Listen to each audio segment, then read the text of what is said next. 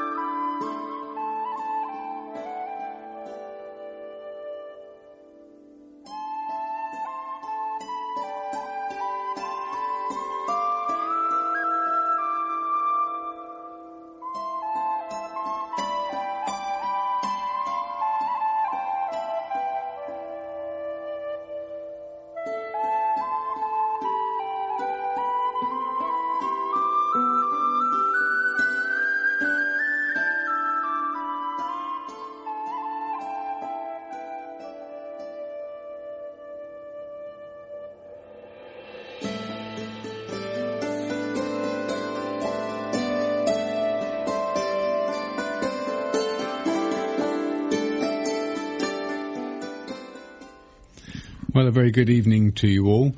This is Ask Your Herb Doctor on KMUD Garberville 91.1 FM.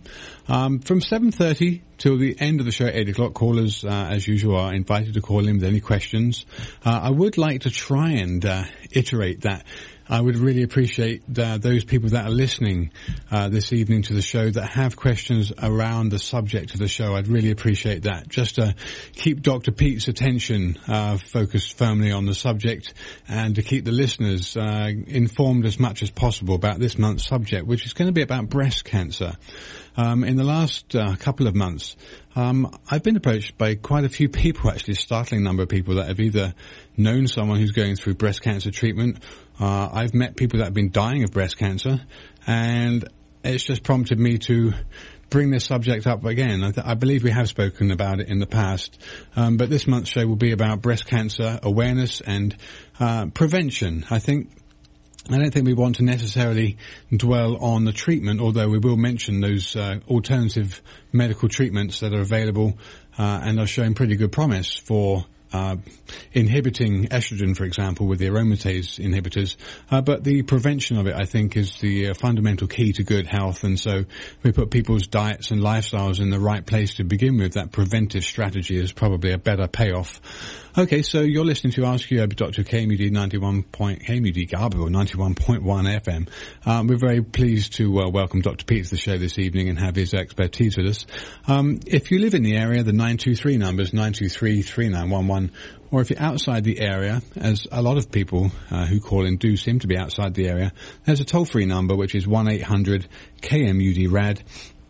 Or you can alternatively just go ahead and use the 707 area code, so that would be 707-923-3911. So, just a very brief introduction for myself. My name's Andrew Murray. I graduated in England with a master's degree in herbal medicine. Came to California with my wife, Sarah, who's I'm very pleased to have on the show again this evening. Sarah? Good evening. My name's Sarah Johannesson Murray, and I'm delighted to be on the show talking about ways to help prevent breast cancer. Okay, so we run a clinic in Garberville where we see patients with a wide range of conditions, treat them with herbal medicine and dietary advice, as well as consult with people nationwide. Okay, so Dr. P, are you on the other line? Yes, here I am. Great. Well, thanks so much for joining us on the show. As always, I want to make sure people get an introduction from you about your academic and professional background before we get into tonight's subject.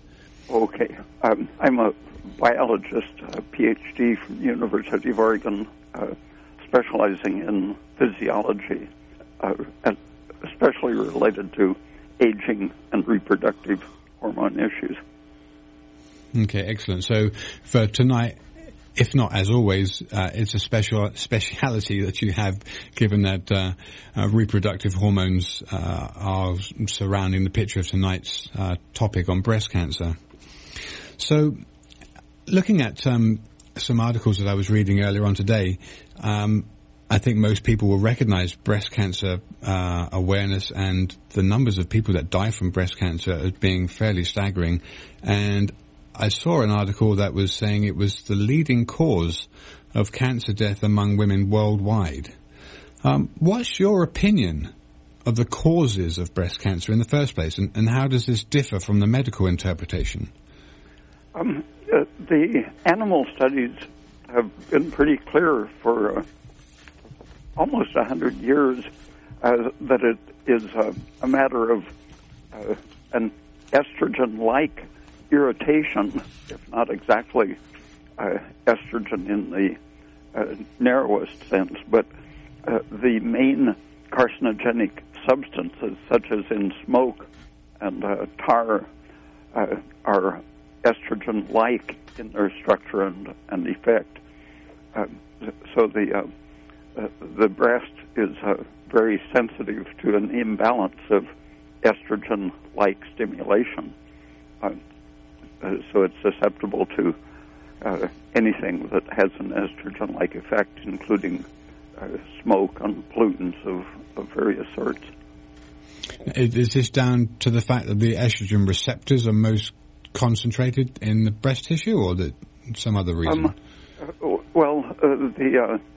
Every cell has estrogen receptors, but the way they interact with other functions, I think, is more important than the number of receptors, because once you're exposed to estrogen, a cell will produce more and more receptors, and progesterone has a very central function of destroying estrogen receptors.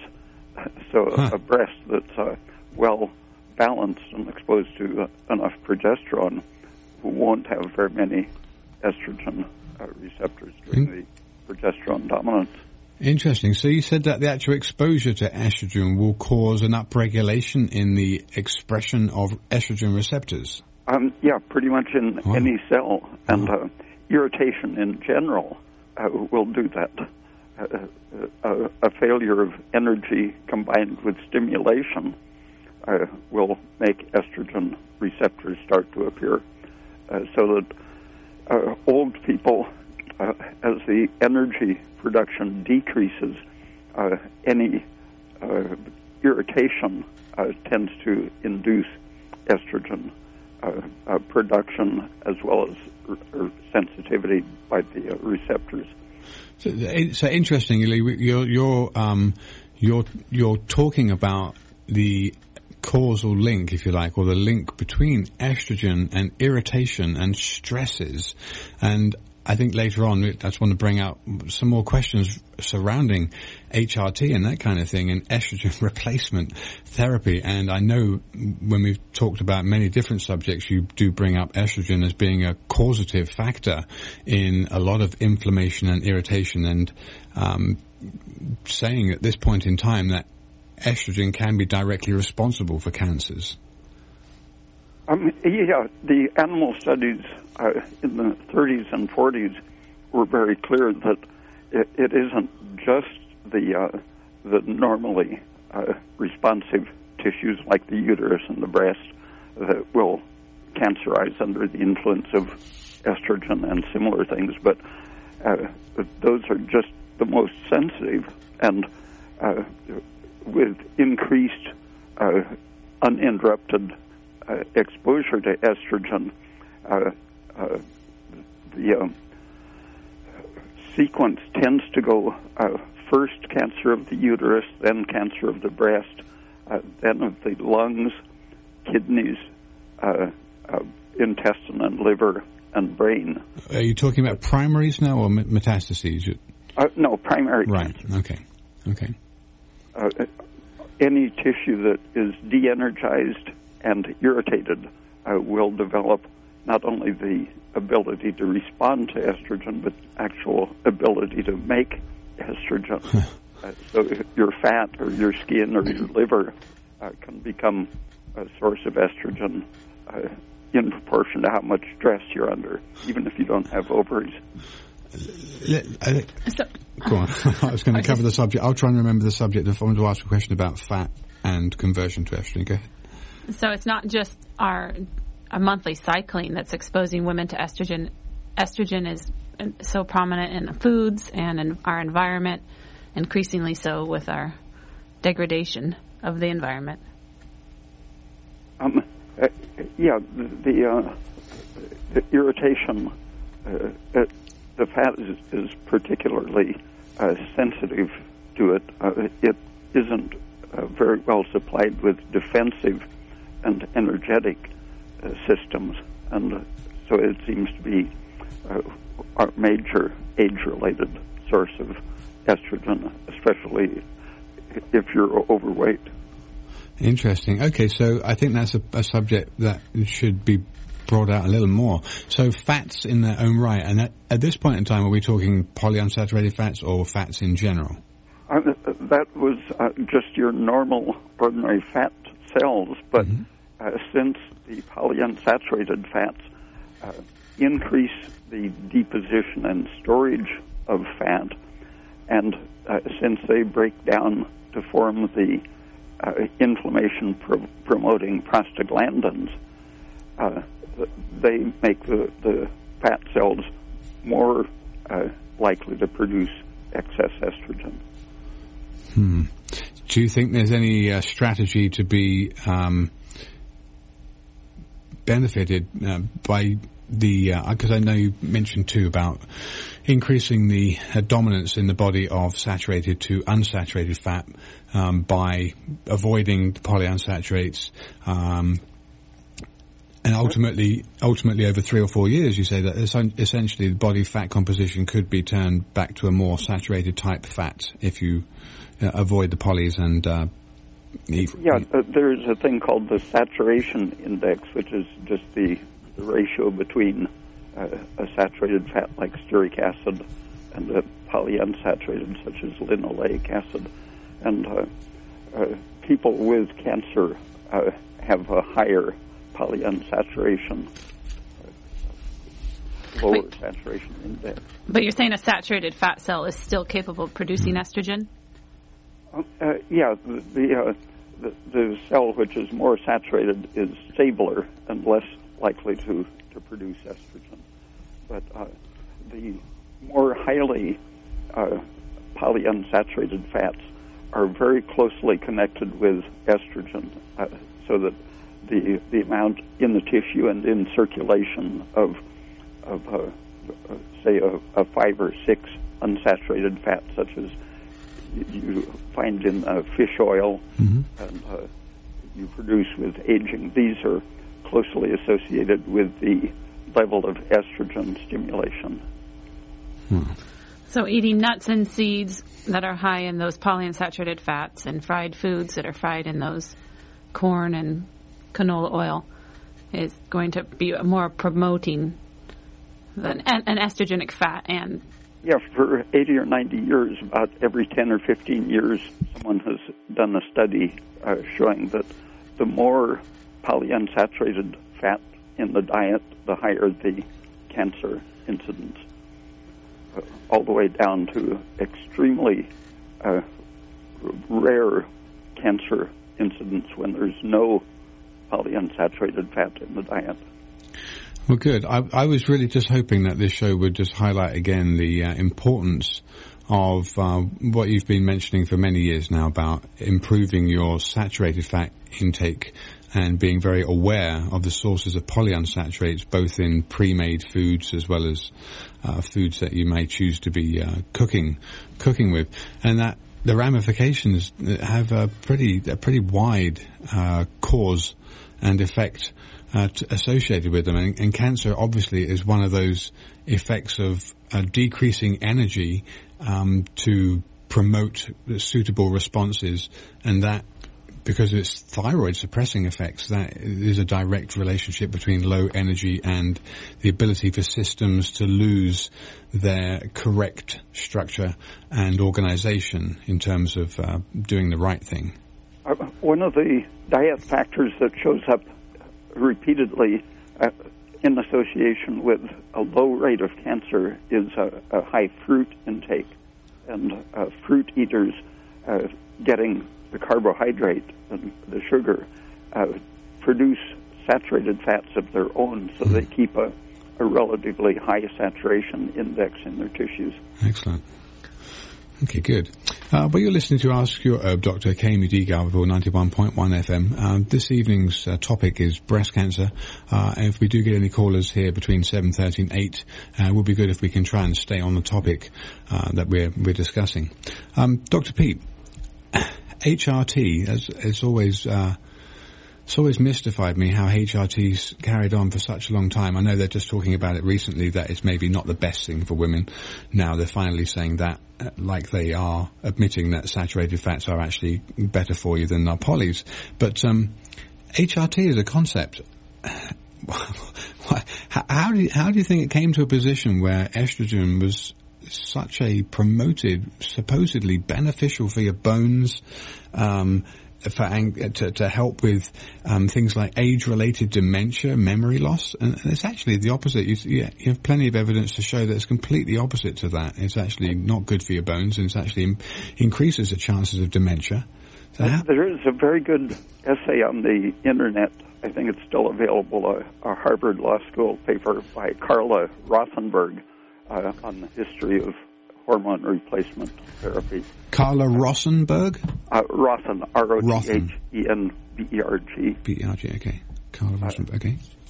And it gives the political, economic history of how the 12 big estrogen companies in 1942 got together to basically take over the FDA, medical journals, and universities to indoctrinate the idea that estrogen was the female hormone that would promote fertility and all the good female virtues, even though it went absolutely against the research of the 1930s, which showed that progesterone was the essential female hormone that promoted fertility and good pregnancy success. Wow. Well, I mean, they knew back in the 1800s that the chimney sweeps would die of testicular estrogen. cancer. Yeah, testicular cancer from the estrogenic effects of the soot. But this was all turned around by these 12 giant companies getting together to promote the idea of the estrogen as the the beneficial female hormone. And so they came on the market with the idea that, I think it was a Harvard husband and wife pair of doctors that promoted the idea that you should give pregnant women estrogen to prevent miscarriage, and that produced the generation of DES babies. Wow. 2 generations, actually. Their daughters also were susceptible to cancer. And after the news got out by the late 50s that estrogen was not good for preventing miscarriage, they came out with the contraception idea. They knew in the 30s that estrogen causes miscarriages and abortion, and so they sold it for the opposite as long as they could get away with it, then came on the market to sell it to prevent or interrupt pregnancies. Wow. So a lot of contraceptive pills allow pregnancy or fertilization to occur, but it inhibits implantation. Is that correct? My thesis advisor, Arnold Soderwall, did some very clear research on that, showing that a small amount at the time of, or just before implantation, would prevent implantation, but a slightly larger amount after implantation had occurred would cause it to be ejected. And he made a graph showing that at each stage of pregnancy, just slightly increasing the dose of estrogen would cause miscarriage, all the way from preventing implantation to aborting it at any stage. It would cause the embryo to die and simply be resorbed. Oh, it's incredible. It's like another worldwide, I don't know, we're going to call it brainwashing. I don't know what it is.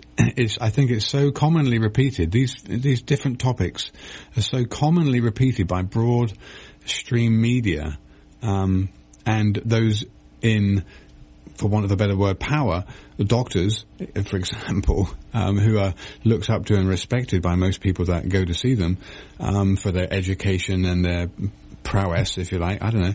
That I just find it so incredible that there's evidence out there to show the opposite. In very many cases, it takes such a long time to make an impression, for it to get enough groundswell for the tide to get turned on this kind of thing. I mean, estrogen has been, ever since I can remember, has been the beneficial female hormone, and HRT, and my mum was on HRT, and I know all these other women on HRT, and it's probably one of the worst things you can do.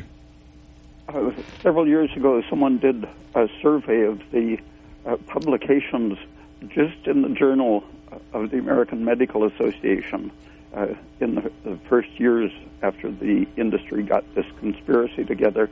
They found that 200 different health conditions had been published in that one journal as treatable or curable or preventable by estrogen. All of those 200 turned out to be false. Oh, my goodness. The quantity and quality of the fraud is just staggering. Hard to understand. Staggering. Now, Well, it's all marketing. Yeah. Well, what I wanted to ask you is, I think I remember hearing something like the only thing. Well, and I've not heard you say that just a moment ago, unless I've got it round the wrong way. I thought the only only beneficial thing that estrogen was used for was really for getting pregnant. But you're saying that actually estrogen at this time of preconception or post-conception would actually abort the fetus? Yeah. Soderwall was probably the most concise in his experiments in showing that it was exactly a dose relationship. Wow. And you could shift that dose relationship by increasing either the amount of progesterone or vitamin E as antagonists to that. And my dissertation showed that that interaction worked through the availability largely of oxygen estrogen cuts off the availability of oxygen to the embryo, making the uterus short circuit, burn up, in effect, the oxygen before the embryo gets it. And progesterone and vitamin E both improve the delivery or preservation of oxygen for the... Could you just repeat the name of the author again? I wouldn't mind taking a look at if I can find out this information myself. What was the name of the author of that? Arnold Soderwall. Soderwald. How do you... S-O-D-E-R? S-O-D-E-R-W-A-L-L. And didn't you say A-L-L? Okay, Wall. Got it. All right. Didn't you say, Dr. Peat, that they didn't promote progesterone for all these 200 different diseases because it's so expensive to manufacture and estrogen is so cheap to manufacture, and they wanted to make more money off the estrogen? More than that, it was that they knew in the 30s someone simply put a glass plate in the smoke of a candle and then extracted the soot and found that they had a whole variety of chemical substances, soot essences, which were estrogenic as well as carcinogenic. And so they understood that there was an infinite opportunity for having a patentable specific estrogen that you could market as your own product. But anytime you change the molecule of progesterone, you decrease or destroy its effect. Right. Huh. And so all those synthetic progestins actually have an estrogenic effect. Yeah, because progesterone, part of its effect is what it turns into, and the additives attached to the progesterone molecule specifically block its conversion into that natural range of other steroids. And since the brain is a major source and user of progesterone, probably the worst effect of the synthetic progestins is that they interfere with brain function. Oh my gosh! So here's a hormone that helps breast cancer patients, helps pregnancies, just has all these pro-life wonderful effects. Anti-inflammatory. And they can't patent it because it's a natural hormone. So it's not promoted, and it's not sold readily available. Marion Diamond, a professor at University of California, did studies on animals showing that estrogen in pregnancy stops the growth of the brain, especially the cortex, makes it thinner and smaller.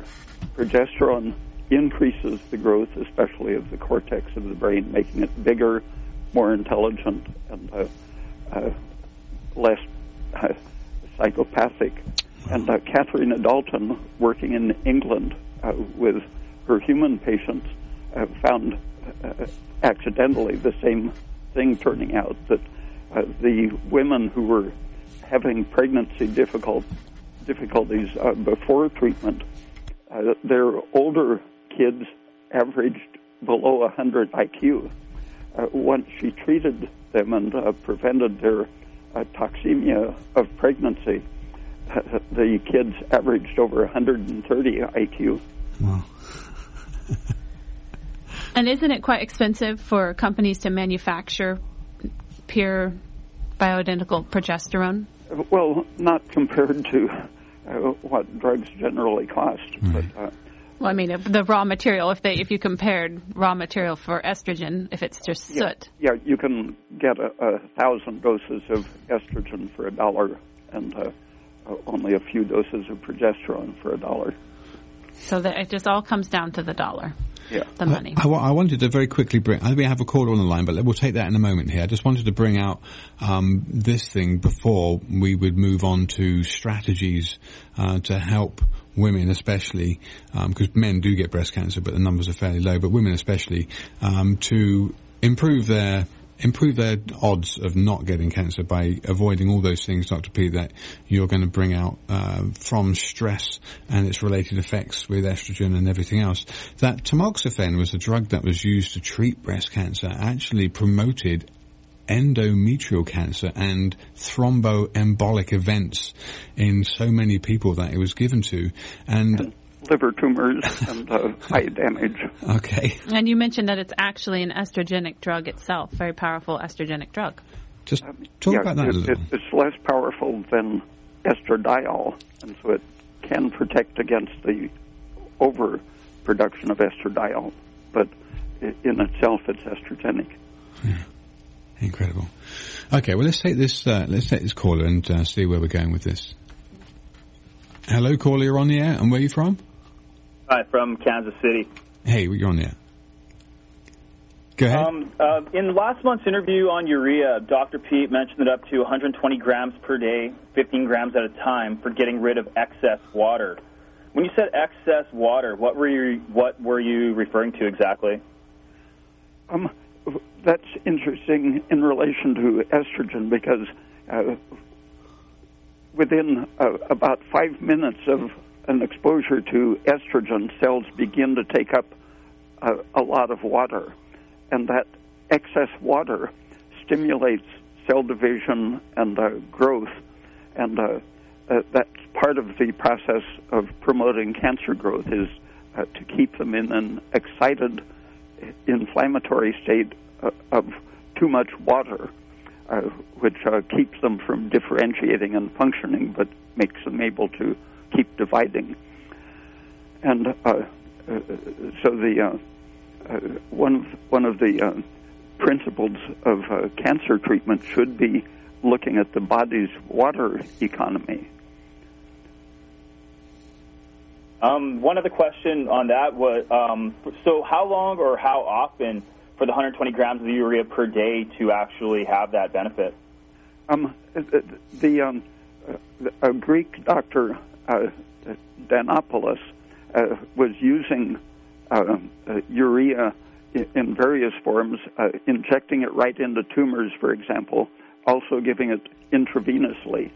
And it can be applied in crystal or solid form to an open superficial tumor. It's a very strange material because it doesn't destroy tissue when even in a pure crystalline concentrated form.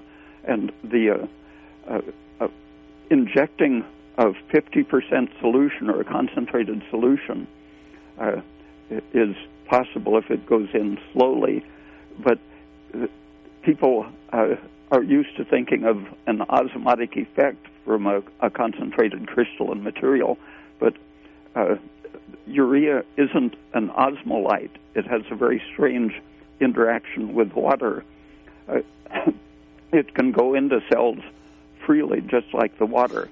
So what it's doing to remove excess water from cells isn't osmotically drawing out the water. It's doing something, adjusting the structure of the cell so that it doesn't have that excited need to retain water. And the typical intravenous dose would use a 30% solution, giving maybe 20 grams at a time, but up to a total of 120 grams per day, which could be either for using it as a diuretic for heart failure or for inflammation of the brain when the brain is holding too much water because of a disturbance of the antidiuretic hormone or vasopressin, or in treating cancer. So 20 or 30 grams at a time can also be given orally and is well absorbed and circulates systemically, so it doesn't have to be intravenous. And if it is used intravenously, it has to be added to a physiological solution of sodium chloride or glucose. 5 or 10% solution of glucose can have 30%, or not necessarily that amount, but it can have a full load of urea added to it. So you're saying that you could do 20 to 30 grams a day, which is probably about a couple teaspoons? Yeah, that much, up to 120 grams. And then you'd want to dissolve it in a little salt water? Or fruit juice. The people recommending it for treating heart failure, they've had patients staying on it for years where the other diuretics were disturbing their mineral metabolism. They were very stable on using urea, and they recommended using about 20 grams at a time in a glass of fruit juice, and doing that several times a day. So that's probably like 2/3 of an ounce. And urea is a commonly available compound. Very cheap. Very inexpensive. And there's been lots of studies showing its benefit. Okay, well, thanks for your call, caller.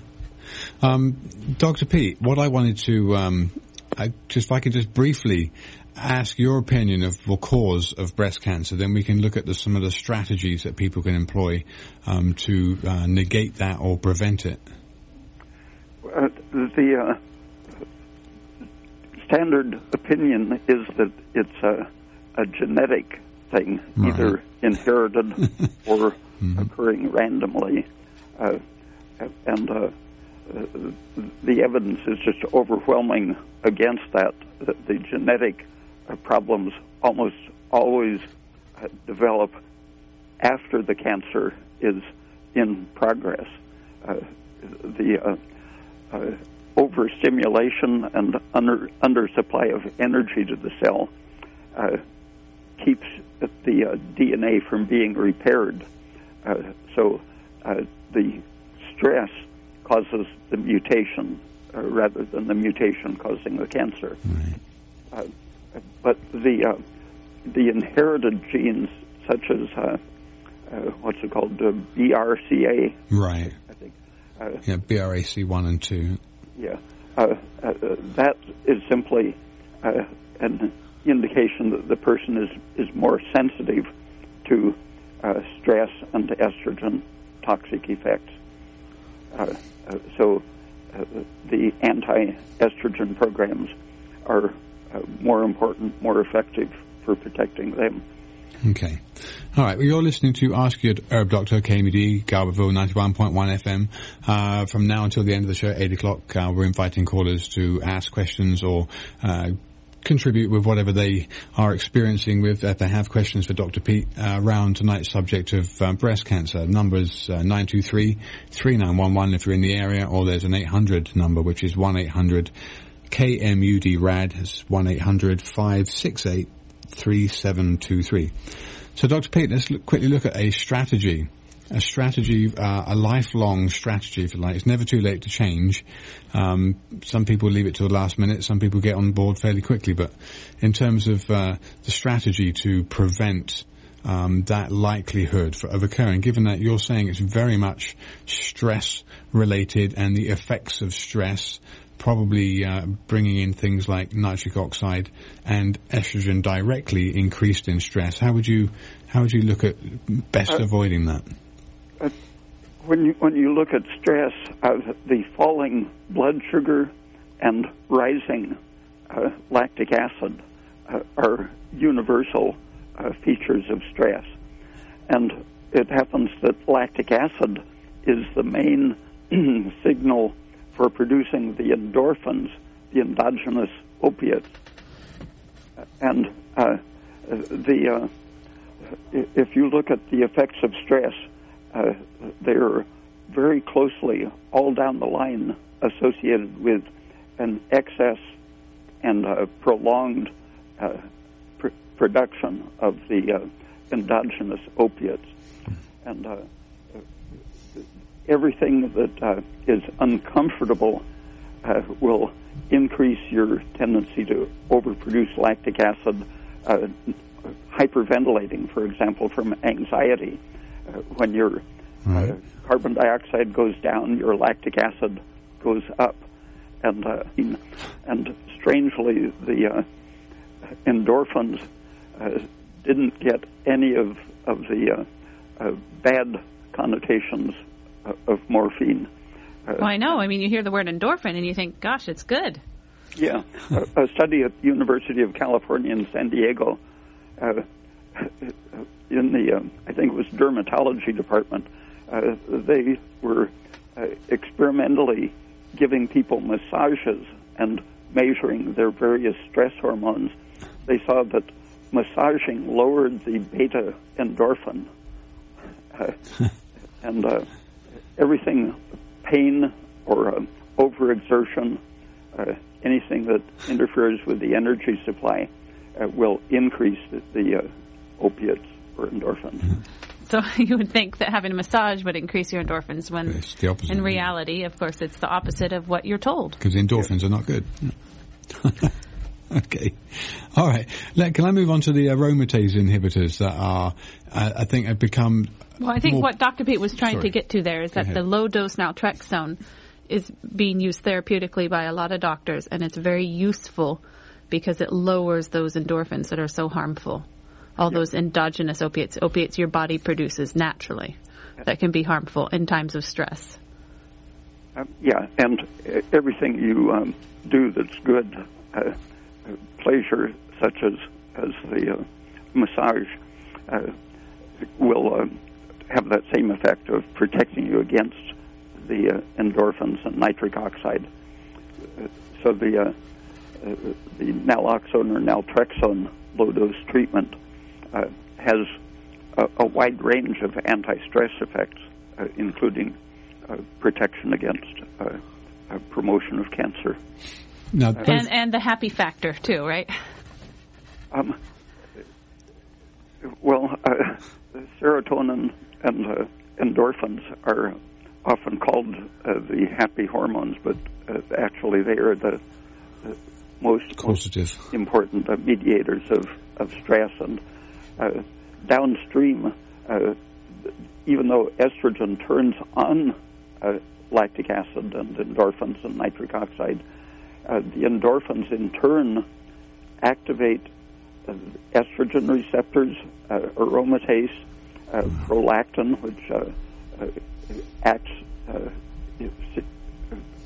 as an amplifier of estrogen's effect. You get this back and forth action, increasing inflammation, estrogenicity, and lowering energy production. Wow. So what can we do, Dr. Peat, to lower this estrogen with our diet? The foods that naturally contain anti-aromatases, I think, are very important. I always mention orange juice and guavas, but there are lots of fruits and vegetables that contain similar chemicals. So the naringinin is found in orange juice, but also in higher levels in the skins. Is that what you were saying, Dr. Peat? Oh, yeah. Of the oranges, orange skin. Both the juice and the peeling contain the protective things. So marmalade is another source of the protective substances. Anti-estrogen, breast cancer preventative compound. Mm-hmm. And then what about apigenin? That's another aromatase inhibitor that you were mentioning. I think guavas and celery and parsley are highest sources of that. Okay, and then COX-2 inhibitors were another rationale for blocking aromatase. Aspirin, right. For about 20 years, I've been mentioning aspirin as probably the safest first thing that anyone who worries about breast cancer should start. It is a very effective way to turn off estrogen production and response to estrogen. And how much a day would you recommend? People with aggressive cancer probably should take 4 to 6 grams, and in that case, they also need to take vitamin K to prevent a bleeding problem. Yeah, up until I had a patient who was taking 6 grams of aspirin a day, and they just started to get the ear ringing. So up until that point where you get the ear ringing, then you're at the maximum and you want to back off just slightly till you don't get that ear ringing.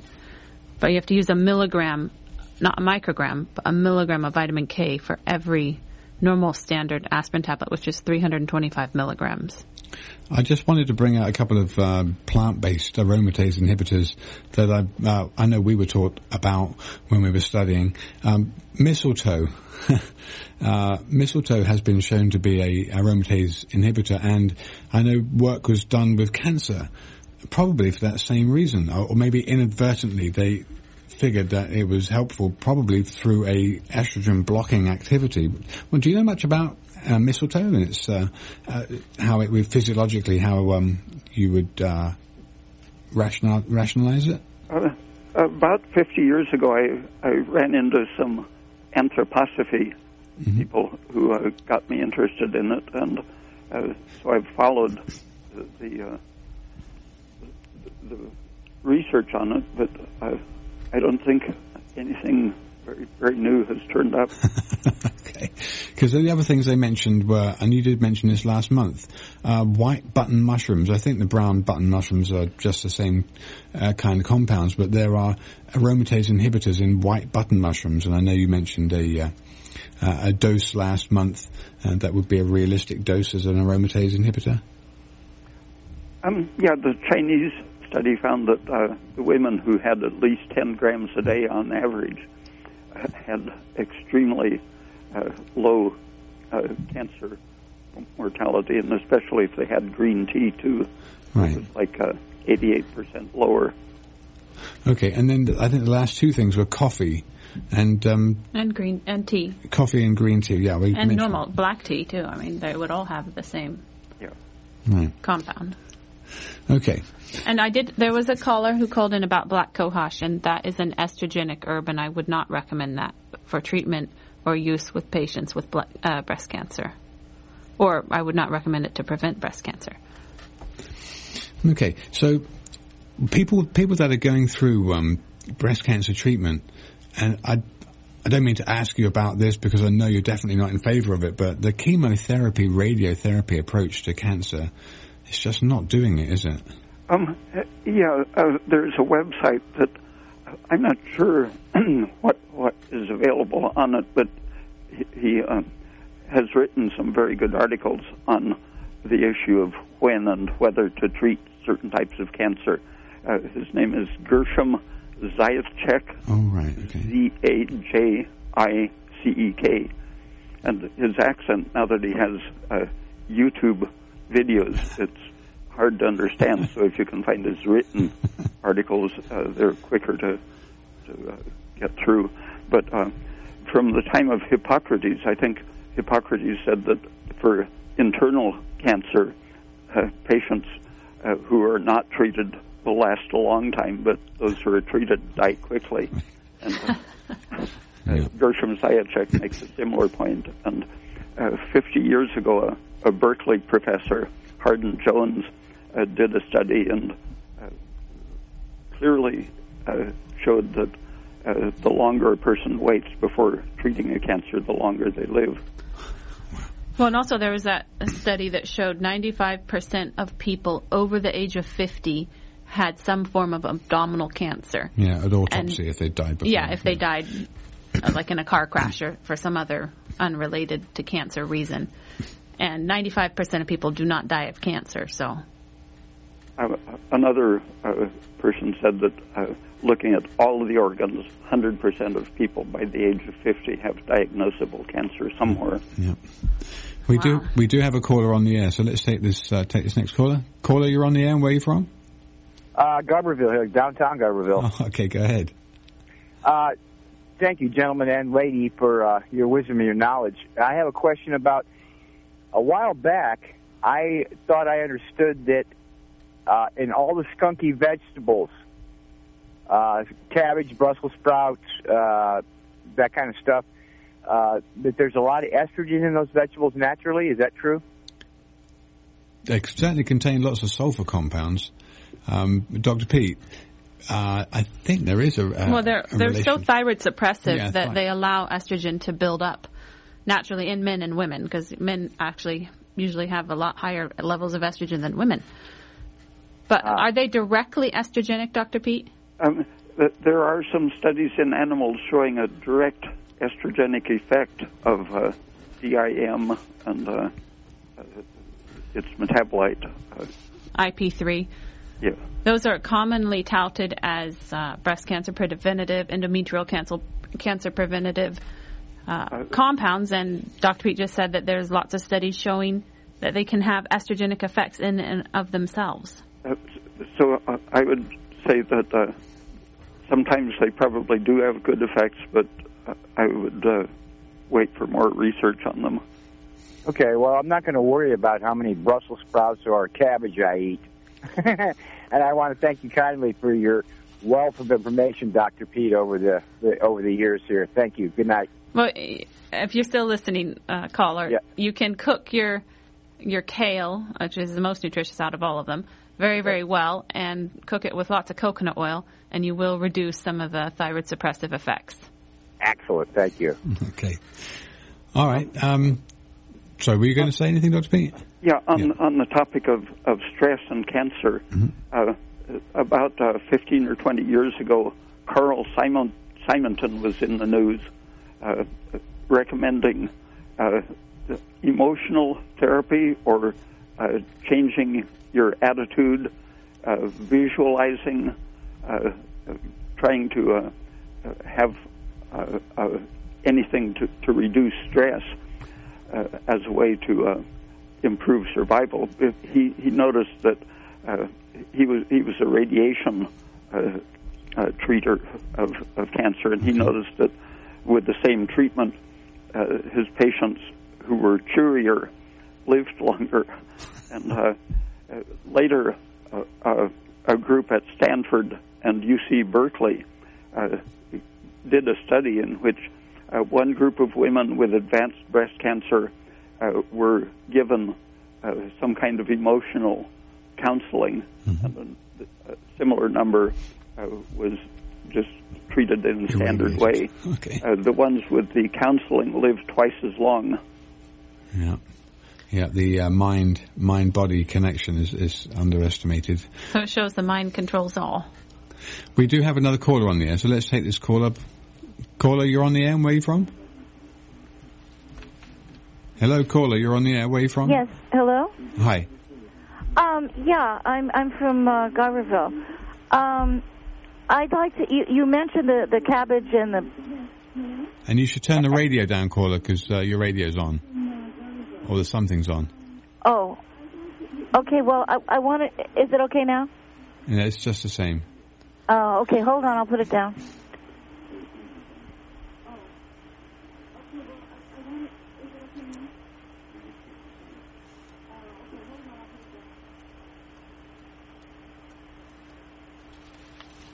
Well, while we're waiting for... Hello, is that better? Yeah, that's better, thank you. Okay, yeah, I always heard that I think they call them cruciferous vegetables, Right. like Yes, the brassicas. And broccoli the same thing as the brassicas. and cauliflower and cabbage were very anti-cancer and were good for you, and especially the colon. Now, I tend to like to eat a lot of raw cabbage in salad. Is it any better if you don't cook it or you do cook it? You say that it suppresses thyroid? Yeah, it suppresses your basic energy currency of your body's ability to use oxygen. And if it's raw, it's very, very potent. Actual thyroid drugs used to treat hyperactive thyroid have the same exact compound that's in cabbage juice. So raw cabbage is particularly harmful to your energy metabolism of your body. But leaves in general can stimulate the intestine so it has a speedier transit, and that reduces the recycling of estrogen. The liver excretes estrogen in the bile, and if you have slow transit, tend to be constipated, then much of that estrogen is reabsorbed and circulates again in the body. So, in other words, if you do eat like something like cabbage, it can make everything move through your intestines more quickly. Right, but there's safer things you can eat to get your intestines moving, like raw grated carrot, and you could eat spinach or chard that you cook with a little bit of baking soda, and that will get your intestines moving. What about raw foods? What about I heard that that they have good enzymes in them. They help digest the cooked food. Like if you have salad with raw carrots and cabbage and lettuce and that sort of thing, that's good for you. Dr. Peat?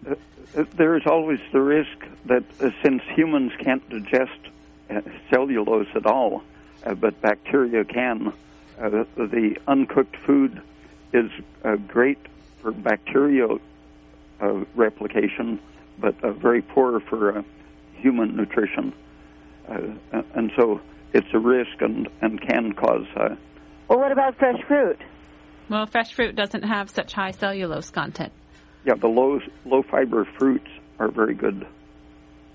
So, but you don't think raw vegetables are good? I mean, I always thought... Only raw carrot, because the bacteria can't digest the raw carrot fiber like they can. But if it helps move through your intestines quickly... Well, then that's why you choose the things that are safer to help your intestines move more quickly. Well, then why do we keep hearing that one of the best things to eat to prevent cancer is the cruciferous vegetables? Unfortunate misinformation. Why do we keep hearing that HRT is supposed to be protective for your bones? Why do we keep hearing that estrogen's good for you? Why do we keep hearing that sugar's bad for you? It's unfortunate. I think we have to call that the evening, but thank you so much for callers who called in, and thank you, Dr. Peat, for your time. I'll just let people know how to get hold of you.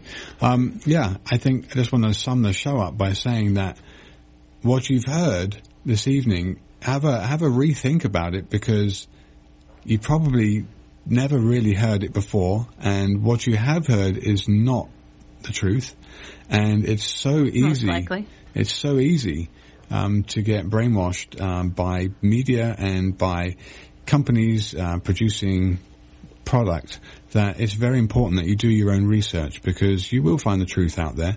And people like Dr. Peat have spent most of his life researching, either directly or looking at peer-reviewed papers and looking at the scientific evidence. So it's unfortunate we get bombarded, but we do have the ability to turn on the computer and do our own research. But just thanks once again for joining us with the show. His number, or rather his website, is www.raypeat.com, RAYPEAT. And we can be reached Monday through Friday on our toll-free number 1-888-WBM-HERB. So, good night. Thank you for listening. My name is Sarah Johannesson Murray. And my name's Andrew Murray. Good night.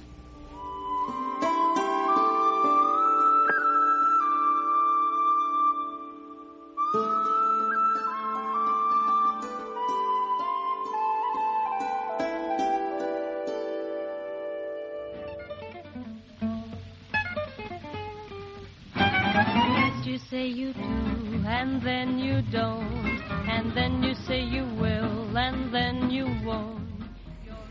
All right, everybody. 7:59 in the PM. You got to turn in KMUD, Garberville 91.1 FM and HD1, KMUE, Eureka 88.1 FM and HD1, KLAI, Laytonville 90.3 FM. Shelter Cove's got us at 99.5, and the rest at kmud.org. Support for our KMUD comes from the Inn of the Lost Coast in Shelter Cove. Fireplace, spa, and sauna suites overlooking the ocean offer views of the migrating California gray whales. Fish tank